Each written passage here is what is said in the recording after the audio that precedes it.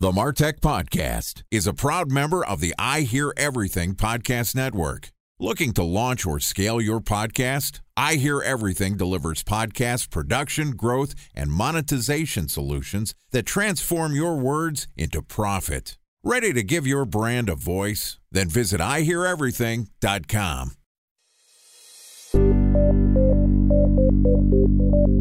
From advertising to software as a service to data. Across all of our programs and clients, we've seen a 55 to 65% open rate. Getting brands authentically integrated into content performs better than TV advertising. Typical lifespan of an article is about 24 to 36 hours.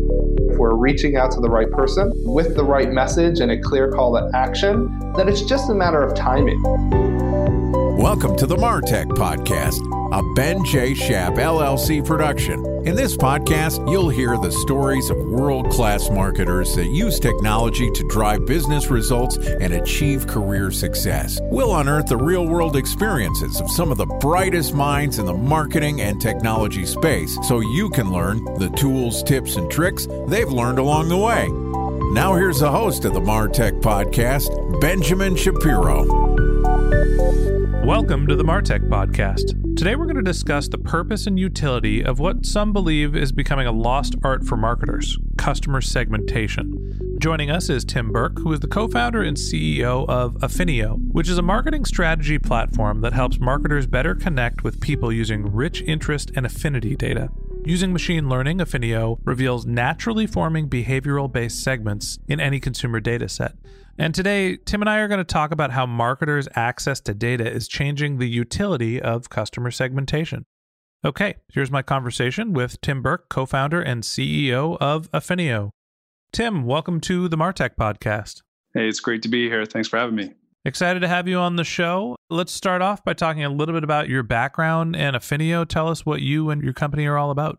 Absolutely. So we started our company about 6 years ago on the back of an experiment that my co-founder and I had actually 6 years ago when we were building at the time a B2C mobile app. And instead of sort of looking at social data and looking relative to what people were talking about our brand, we took an interesting approach and we simply looked at who else our followers on social were following at that time and aggregated that one afternoon and quickly identified the power of sort of marketing and advertising intel that was buried inside this interest and affinity graph at the core that nobody seemed to be taking advantage of. And we thought it was such a compelling opportunity, we actually doubled down and built an entire company around it. So what Affinio does at the very core, we have a very powerful, what we call graph engine, not graph as in Excel, but more so connections between data points. So we look at data in a really unique way in terms of identifying similarities and patterns based on the connections across data points.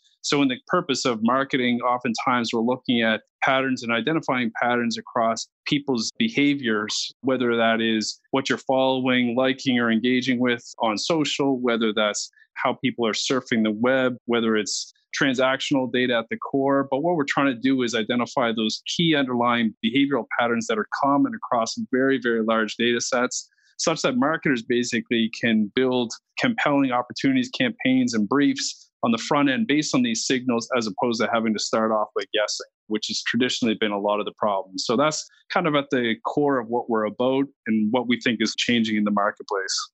It's an interesting philosophy on customer segmentation. I think that the idea behind customer segmentation, the application, is changing a lot this decade with the rise of the digital revolution.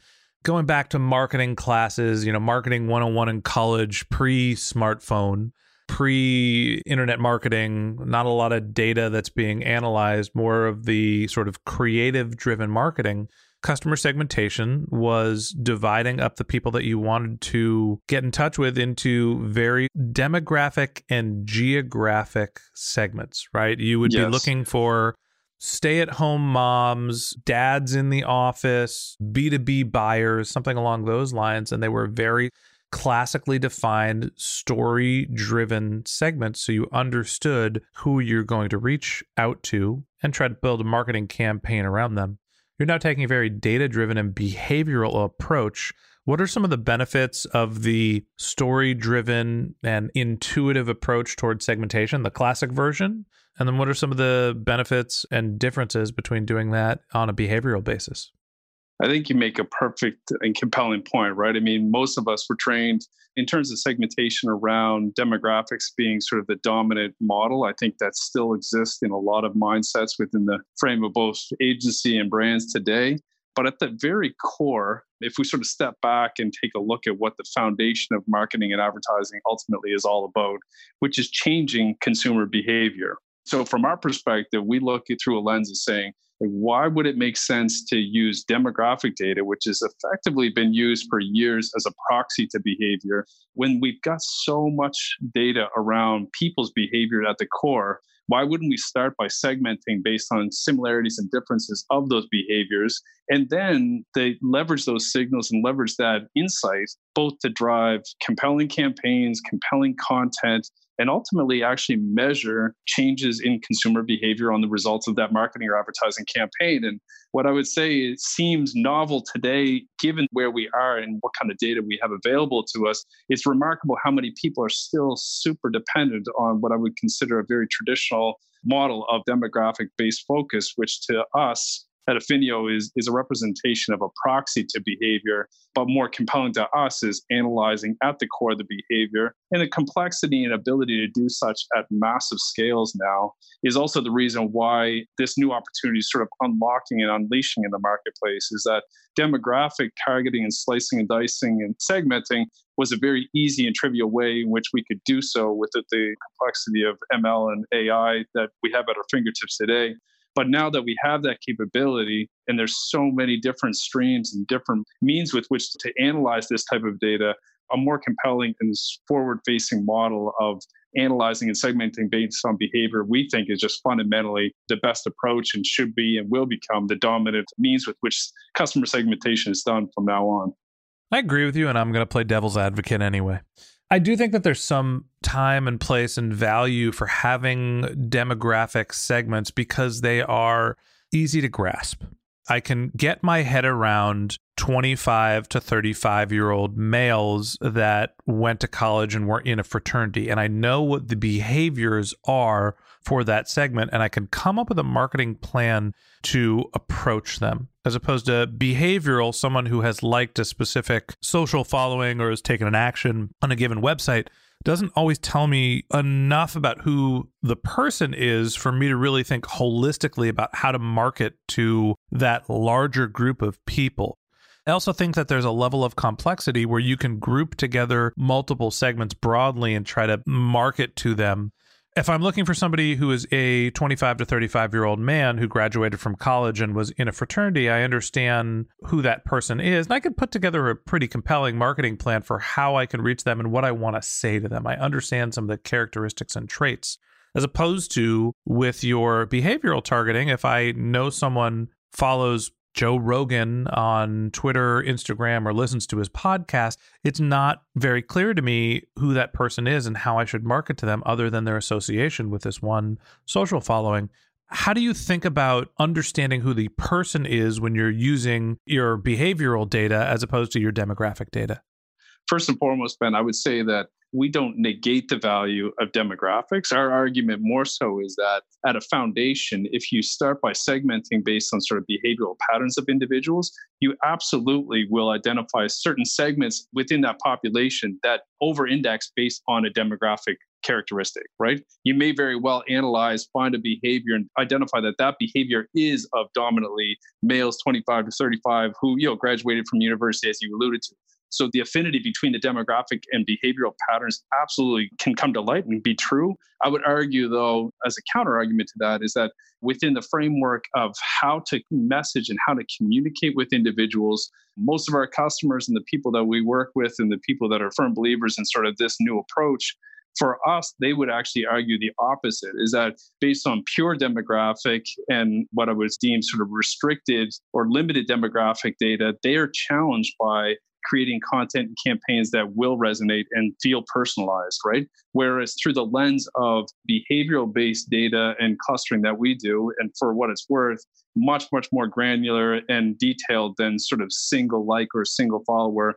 I mean, it's thousands to millions of dimensions deep in terms of how structured, how granular we can make these personas. I think what they see is that that level of granularity provides them an absolutely net new lens to actually know who these people are, and as a result of which create better campaigns and content that'll resonate. So I would say that you're not wrong in saying that demographics absolutely has its place. I would completely agree. I would just say that instead of necessarily starting with demographics, starting with a behavioral clustering or segmentation version for us seems compelling. Identifying then or overlaying on top of that what demographic data you have can oftentimes lead to means with which to identify groups that basically further enrich that story or that persona. I would also say that demographics in the traditional sense has been heavily utilized in the marketing domain, primarily to drive reach and scale, right? So there's been everything from direct mail and now obviously compelling opportunities digitally and online to reach those individuals. I think the reliance on that for the purpose of scale, what we're seeing in market is a shift to hyper-personalized content, recognizing that one campaign does not fit all. So many of the organizations, agencies, and brands that we're working with are starting to leverage that means with which to subsegment and find these unique personas within even a given audience base and starting to customize content or slant their content in a personalized way against each of those segments. So I would say that the challenge, or what I would say is the biggest shift in market, is the dominance of one campaign with massive reach into what you would consider ideal cases. Everybody gets their own piece of content. There is this nice midstream where we can use segmentation at large scale to still achieve significant scale and reach, but to actually make campaigns and content highly personalized. Yeah, it's interesting. I'm going to oversimplify this, but using the metaphor of reaching the recovering frat boy that's 25 to 35 and out of college as the demographic example, and the behavioral targeting of somebody who follows the Joe Rogan podcast. The context is, if I'm creating content, one message is, hey, ex-frat boy, I know that you were in a fraternity and here's something we think you might like, as opposed to, hey, Tim, I think that if you're a follower of the Joe Rogan podcast, you might like this content. You actually have more actionable information about a recent behavior as opposed to kind of stereotyping against a demographic. So you can be more contextually relevant using your behavioral data. Yeah, I totally agree. And that type of personalization, I think, is what most marketers are looking for. I think the brands are starting to recognize that, again, the reasons why people buy a given brand isn't a single reason, right? And for them to understand what those differences are, or the differences in terms of their affinity to that brand, are oftentimes beyond the behavioral pattern of just that consumer with their brand, right? What we hear is stories about understanding their consumer, of like, what do they do on the weekends, right? What else are they doing? What TV shows are they watching? Where are they shopping? How are they entertaining themselves? What kind of content are they consuming? All those pieces start to come together in really rich personas in a fully aggregated format. And I mean, let's be honest, Ben, I think every one of us globally would like to think that we're highly individualized and our behaviors are unique to ourselves. But the reality is they're just not. And there's a lot of signals that when you combine them together, you can start finding large scale groups of individuals who behave in similar fashions, who consume content that is similar in nature, and whose response to an ad campaign will be heightened if you can start to personalize content around those behaviors and interests at the core. So you're telling me I'm not a unique snowflake? I'm sorry, even though your mom said so, I'm breaking this to you on the show. I'd like to think that she was right and I am special, but I understand that I may fit into a segment with more than one other person. That's right. I think the real question for me in terms of actionalizing this approach is, how much data do you need to create the segments? And if you're going to create these digital or data-driven segments, are you going to end up with 1,000 of them? Does life just get so complex that it's hard to be actionable? Talk to me about what goes into creating a data-driven behavioral segment. Yeah, no, that's a great question. I mean, I think as a starting point, I'd love to just sort of take a step back and reflect on changes in the marketplace, right? I mean, given sort of a lot of the privacy concerns, GDPR, changes in how data is being collected, we've got a really interesting dynamic evolving in the marketplace. We're deep in the throes of digital transformation and the collection of massive amounts of data, or that data being available. At the same time, sort of have obviously challenges around managing privacy and respecting privacy, and the challenges that marketers face within the scope of GDPR. So within that realm, I think marketers have gone from a position where oftentimes I would say they've relied on third parties to do much of the segmentation and create audience segments for them to action on, right? So oftentimes, you and I both know that marketers are, it's syndicated segments within their DSPs. It's within, the ad platforms of the leading digital providers where they have pre-canned segments of your frat boys that are available for purchase, right? Yeah. You go onto Facebook, you create your ad, and you target the frat boy segment. Yeah, exactly. The frat boys. And so I think what's interesting is what we're seeing is that the marketers' reliance on other people creating segments for them to action on is suddenly becoming more and more challenging. Third-party data providers are being removed from different ad platforms. You get the complexity of GDPR. What we're seeing and what I think that's lending itself to is an urgency on behalf of many of the brands and enterprises directly in the collection of and ownership of their own data that they have rights to own and need to own, and many of whom have obviously initiated the storage of massive data lakes around that type of data. But what we're seeing is interesting in market is that suddenly they're now challenged with actually doing something and making it actionable. And so for us, that's what we see as a huge opportunity, emerging opportunity in the framework of what's often referred to as augmented analytics, where you're enabling end users who don't necessarily have deep math backgrounds or coding backgrounds to start to analyze their own data at the core, surface the insights they need, and making them actionable. And so within that framework, we've worked with organizations where it's been thousands of records, all the way up to organizations where we're working with hundreds of millions of records with tens of thousands of attributes associated with each of them. So the scale runs the full gamut. For us, the broader the data pool that you're analyzing, the richer the output for obvious reasons. But at the very basic framework, it's amazing what compelling signals can get surfaced out of even smaller scale data sets, which can be something as simple as 1,000 survey respondents across 10 to 50 different questions.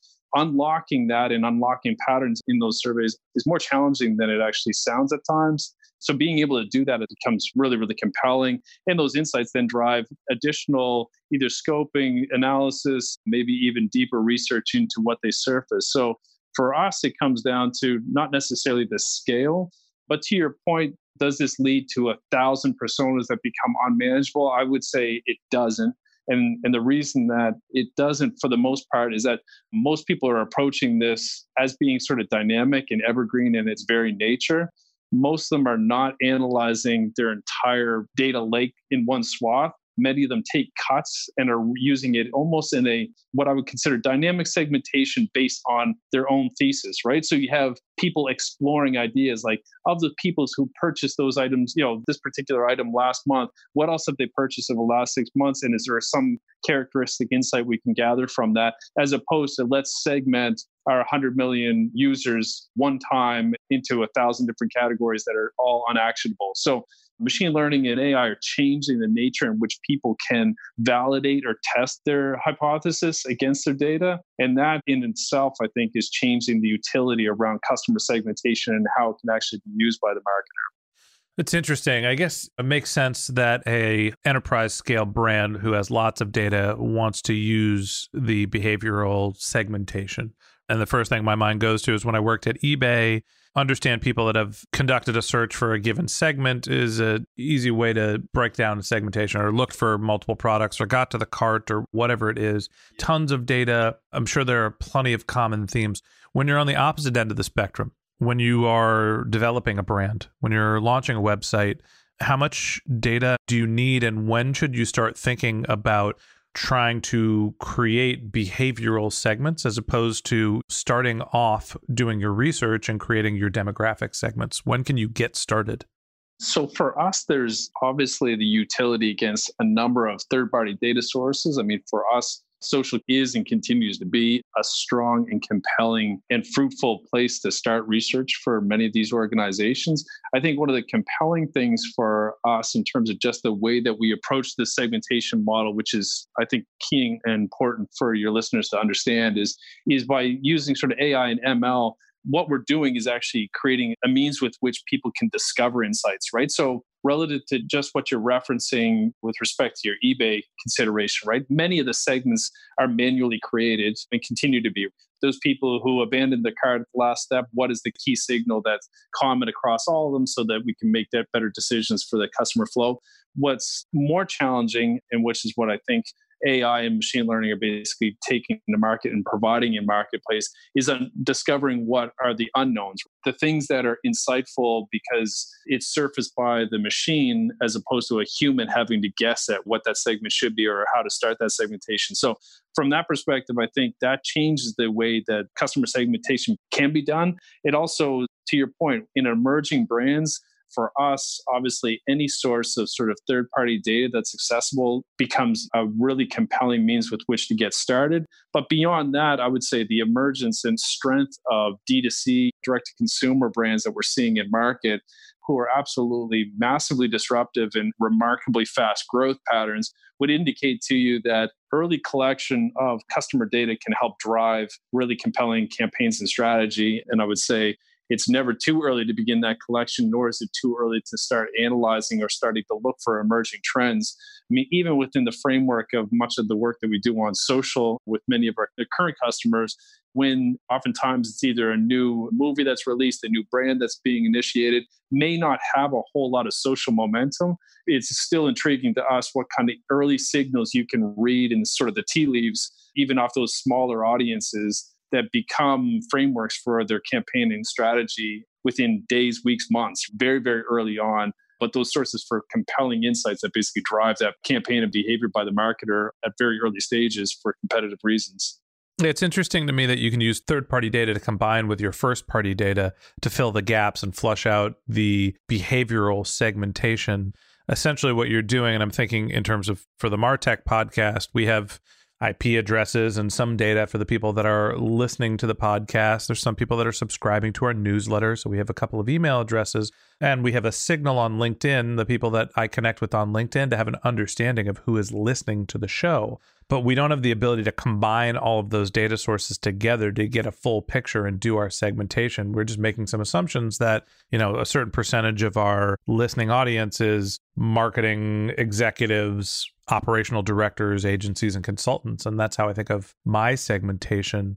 When you're trying to aggregate all of these sort of disparate sources of data, how difficult is it to actually take those various data sources, pipe them into the machine, and come out with something that's tangible? Yeah, and I think that's the typical challenge of many of the marketers. And certainly, like you said, a lot of it comes down to scale, or even the scale of the signals that you can gather above and beyond sort of the core representation, IP address, or any other sort of key indicator for your customer base. What we're seeing in market right now is things like the growth and expansion of onboarders are starting to address that, right? Identity graphs, identity spines, where people are leveraging those to, in compliant formats, further enrich their first-party data, to your point, with additional third-party data sources, so that those attributes across both interests and behaviors can be both appended to a lot of those key records, can be analyzed at the core and clustered and segmented to identify which of those attributes sort of are over-indexing segment by segment, and then being able to leverage those for the purpose of better targeting, better content creation, ultimately even better content for those individual segments. So it is and continues to be a challenge. I would say that most of that's being addressed in market with the growth and expansion and acceleration of many of these onboarders and these identity graphs at the core to address that exact problem, right? Because, like I said, the dependence, I would say, is increasing on the value of your first party data, and what you can and what you should be doing with it is what we're seeing sort of a massive trend in the marketplace right now. Here's what I'm hearing from you is that the enterprise scale businesses are able to take their data and create behavioral segments that are much more actionable than their demographic segments, because they're using their data to their advantage and coming up with common themes that help them make their content and make personalization easier.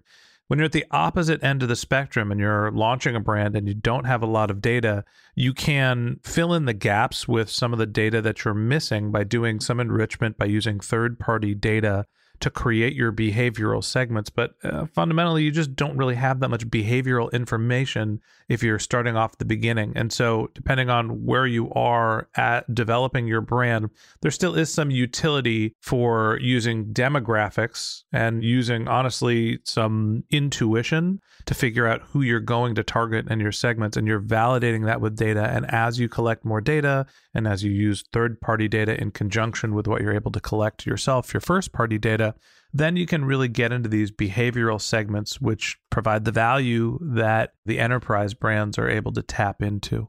Tim, really interesting stuff. I think that the use of segmentation and the way that marketers are thinking about it is changing rapidly. I appreciate you telling us a little bit about your company's perspective.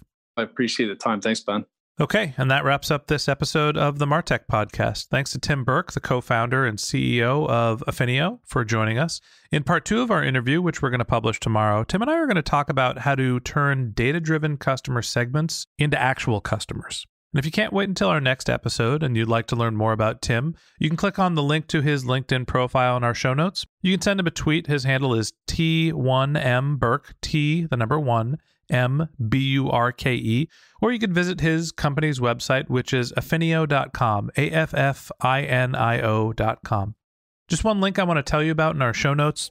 If you didn't have a chance to take notes while you were listening to this podcast, head over to martechpod.com. We have summaries of all our episodes. We've got contact information for our guests. You can sign up for our once-a-week newsletter, which gives you a recap of all of our content.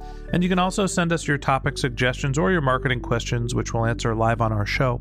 Of course, you could always reach out on social media. My handle is Ben J. Shap, BenJShap, on LinkedIn and on Twitter. And if you haven't subscribed yet and you want a daily stream of marketing and technology knowledge in your podcast feed, in addition to part 2 of our conversation with Tim Burke from Affinio, we're going to publish an episode every day during the work week. So hit the subscribe button in your podcast app and we'll be back in your feed tomorrow morning. All right, that's it for today. But until next time, my advice is to just focus on keeping your customers happy.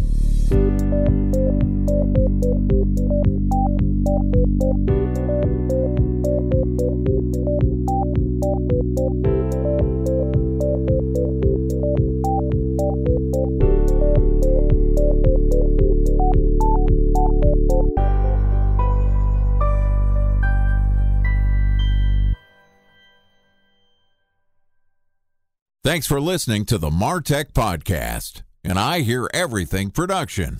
Looking to launch or scale a podcast like this one for your brand? Then visit iheareverything.com.